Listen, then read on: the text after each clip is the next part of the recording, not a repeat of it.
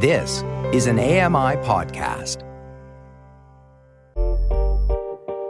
Hey, Dave Brown here. If you enjoy this podcast portion of our show, remember you can watch it live every day at 9 a.m. Eastern Time on AMI TV.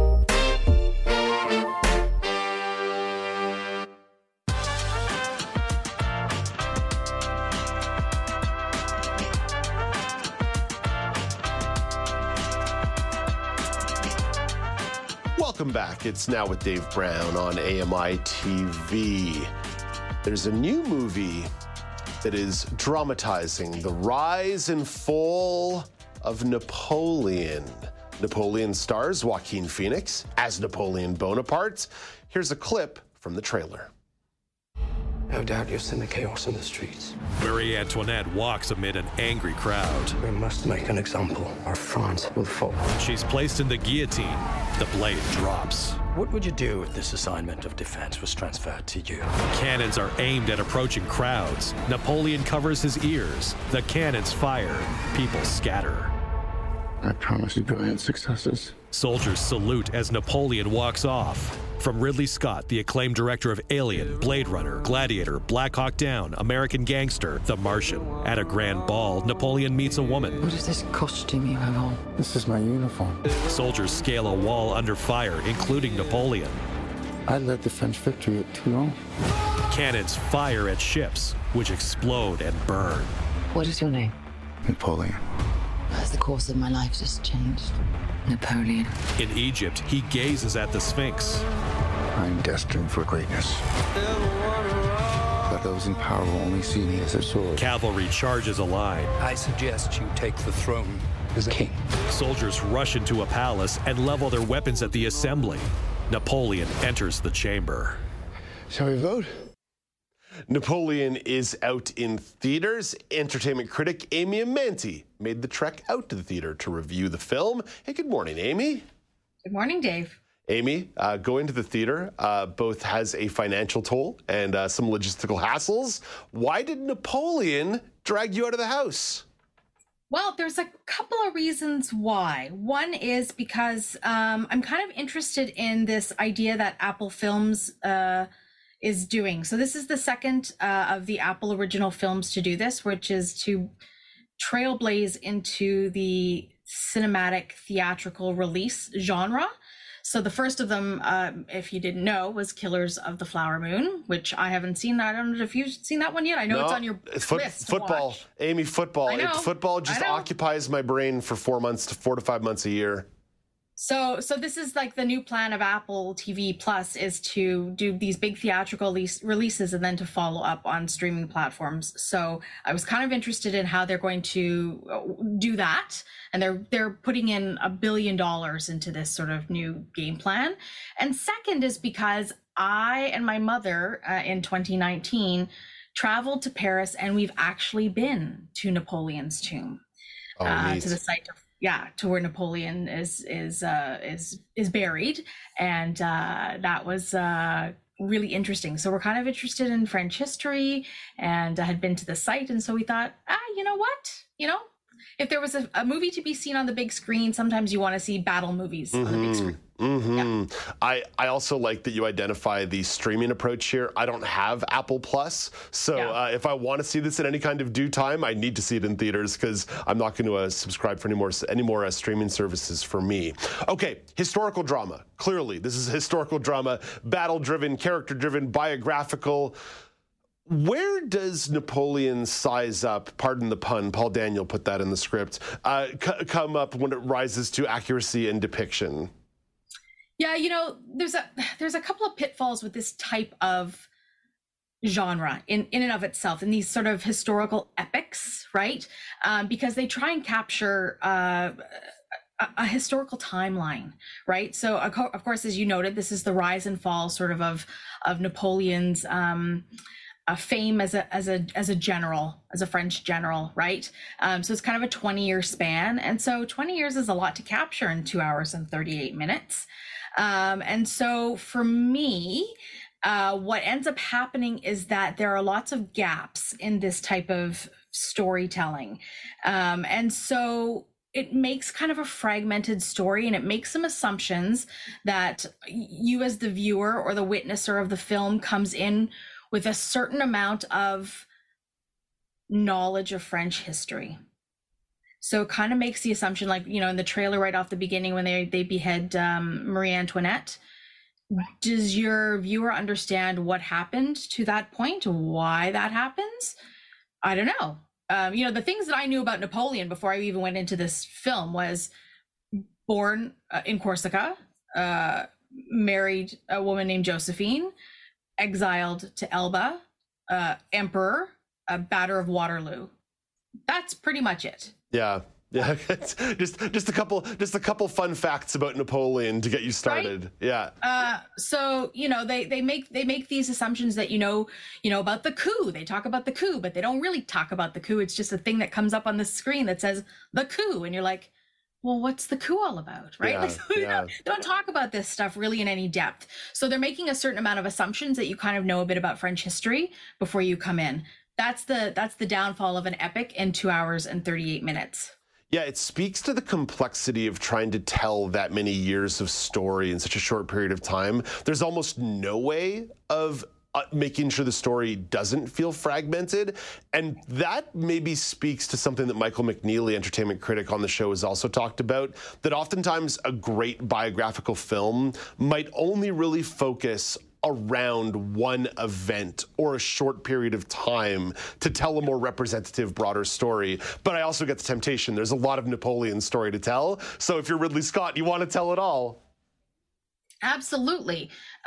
Or you just have to take a much more thoughtful approach. And I was sitting in my seat in the theater thinking, what are some of the other sort of epic timeline movies? And all I could think about was Braveheart.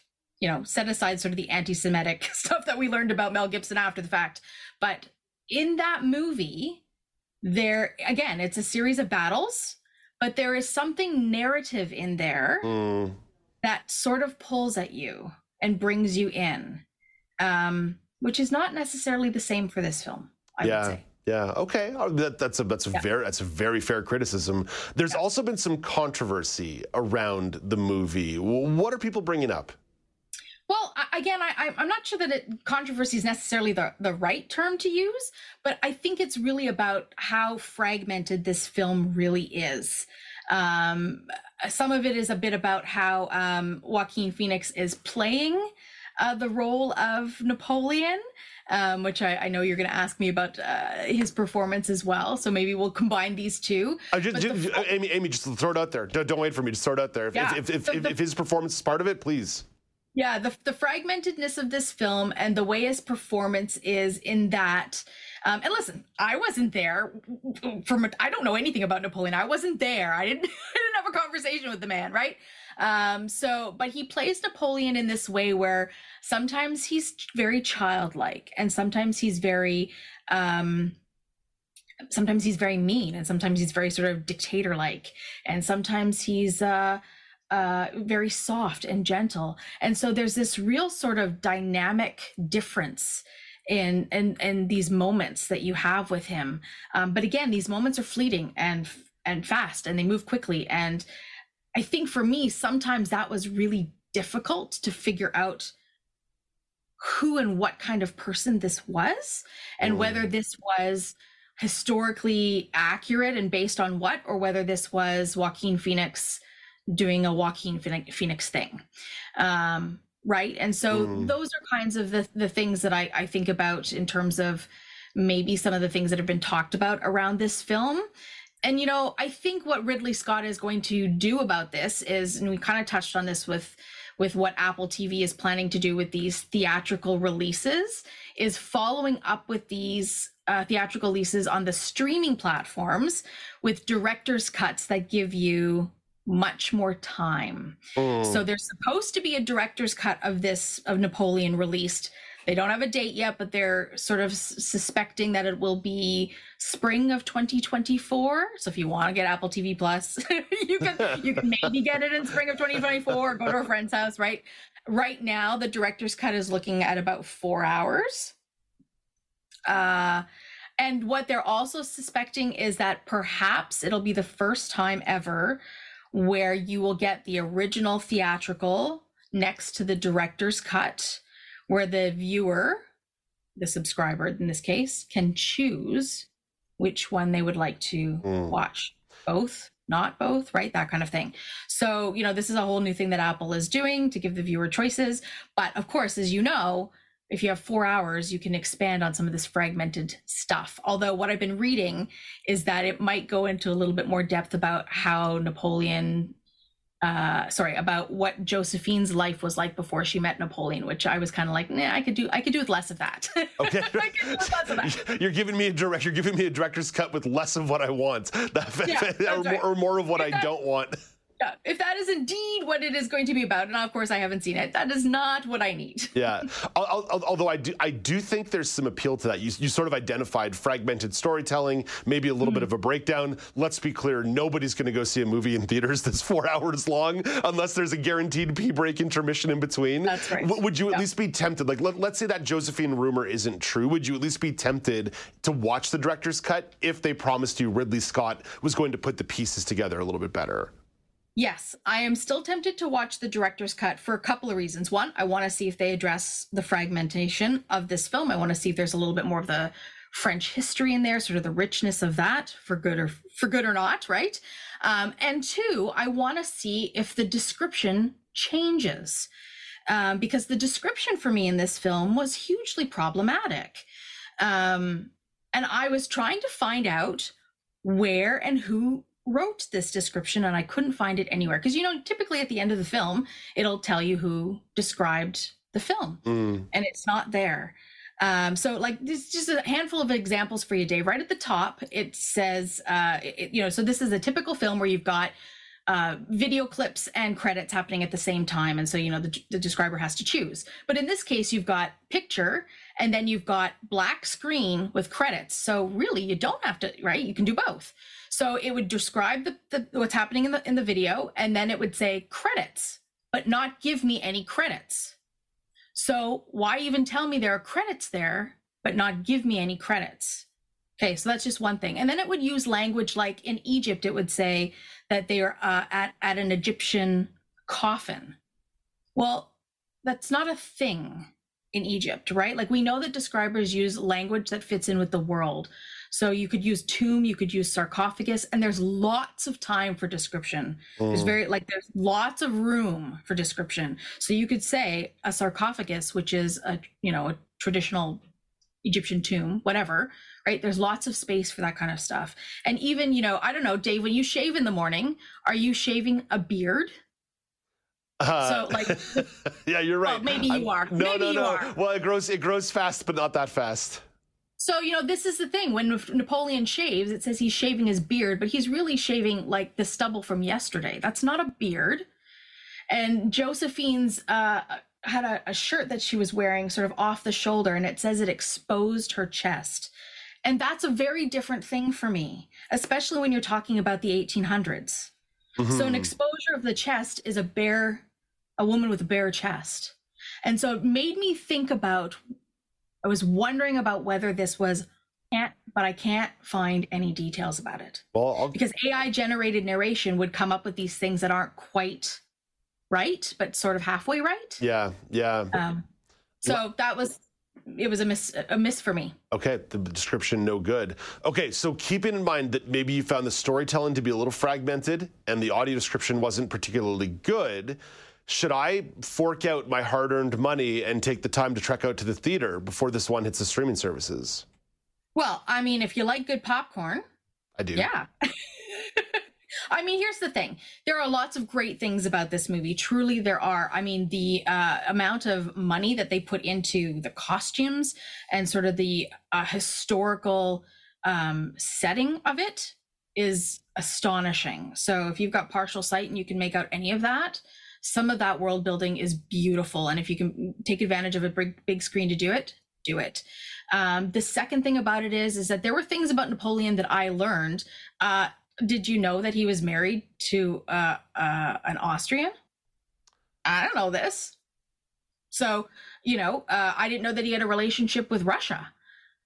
So there are all sorts of things that I did learn that I had no idea existed. So, there are some pros to going to see this movie, and some of the other acting in this movie is great. Other than, and this is always the thing that I get on, Dave, and I've never said it before, maybe I have, is why is it in every movie where they have French characters that they have British accents? Yeah, it's a strange one for sure. Right? So, and no different in this movie. In All the Light We Cannot See, those French characters had British accents. The Germans had German accents. Ancient Romans and ancient Greeks always seem to have English accents too in historical dramas. I just, so the same in Napoleon, the Frenchmen all have British accents, but, the Russians have a Russian accent and the Austrians have, so I don't understand how that piece works. I think about one of my favorite movies and plays, Les Miserables. Yep, they all have British accents, and it's French. So there's a thing for you. But yeah, if you have time on your hands, it's actually quite a beautiful cinematic thing to see on a big screen. So it's worth your $15. Okay, very good. A chance to support. I wouldn't maybe go see it in VIP, but it's worth your $15. Well, that's the only way I like to see movies. Amy, thank you for this. Have a great day. All right, Dave. That's Amy Amantea, entertainment critic, with a review of Napoleon. Napoleon is out in theaters and is rated R. Coming up after the break, I've got a short regional news update for you, and then Brock Richardson reacts to what was a very busy football weekend in the National Football League. This is Now with Dave Brown on AMI TV.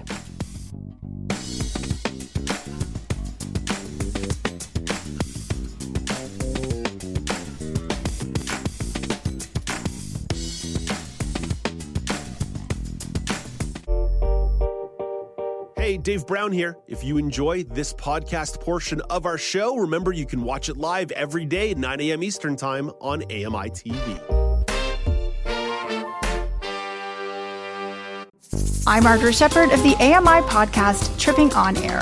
Every month, my co-host Alex Hajar and I spill the tea on what it's really like to live with MS. Watch Tripping On Air on YouTube or download wherever you get your pods.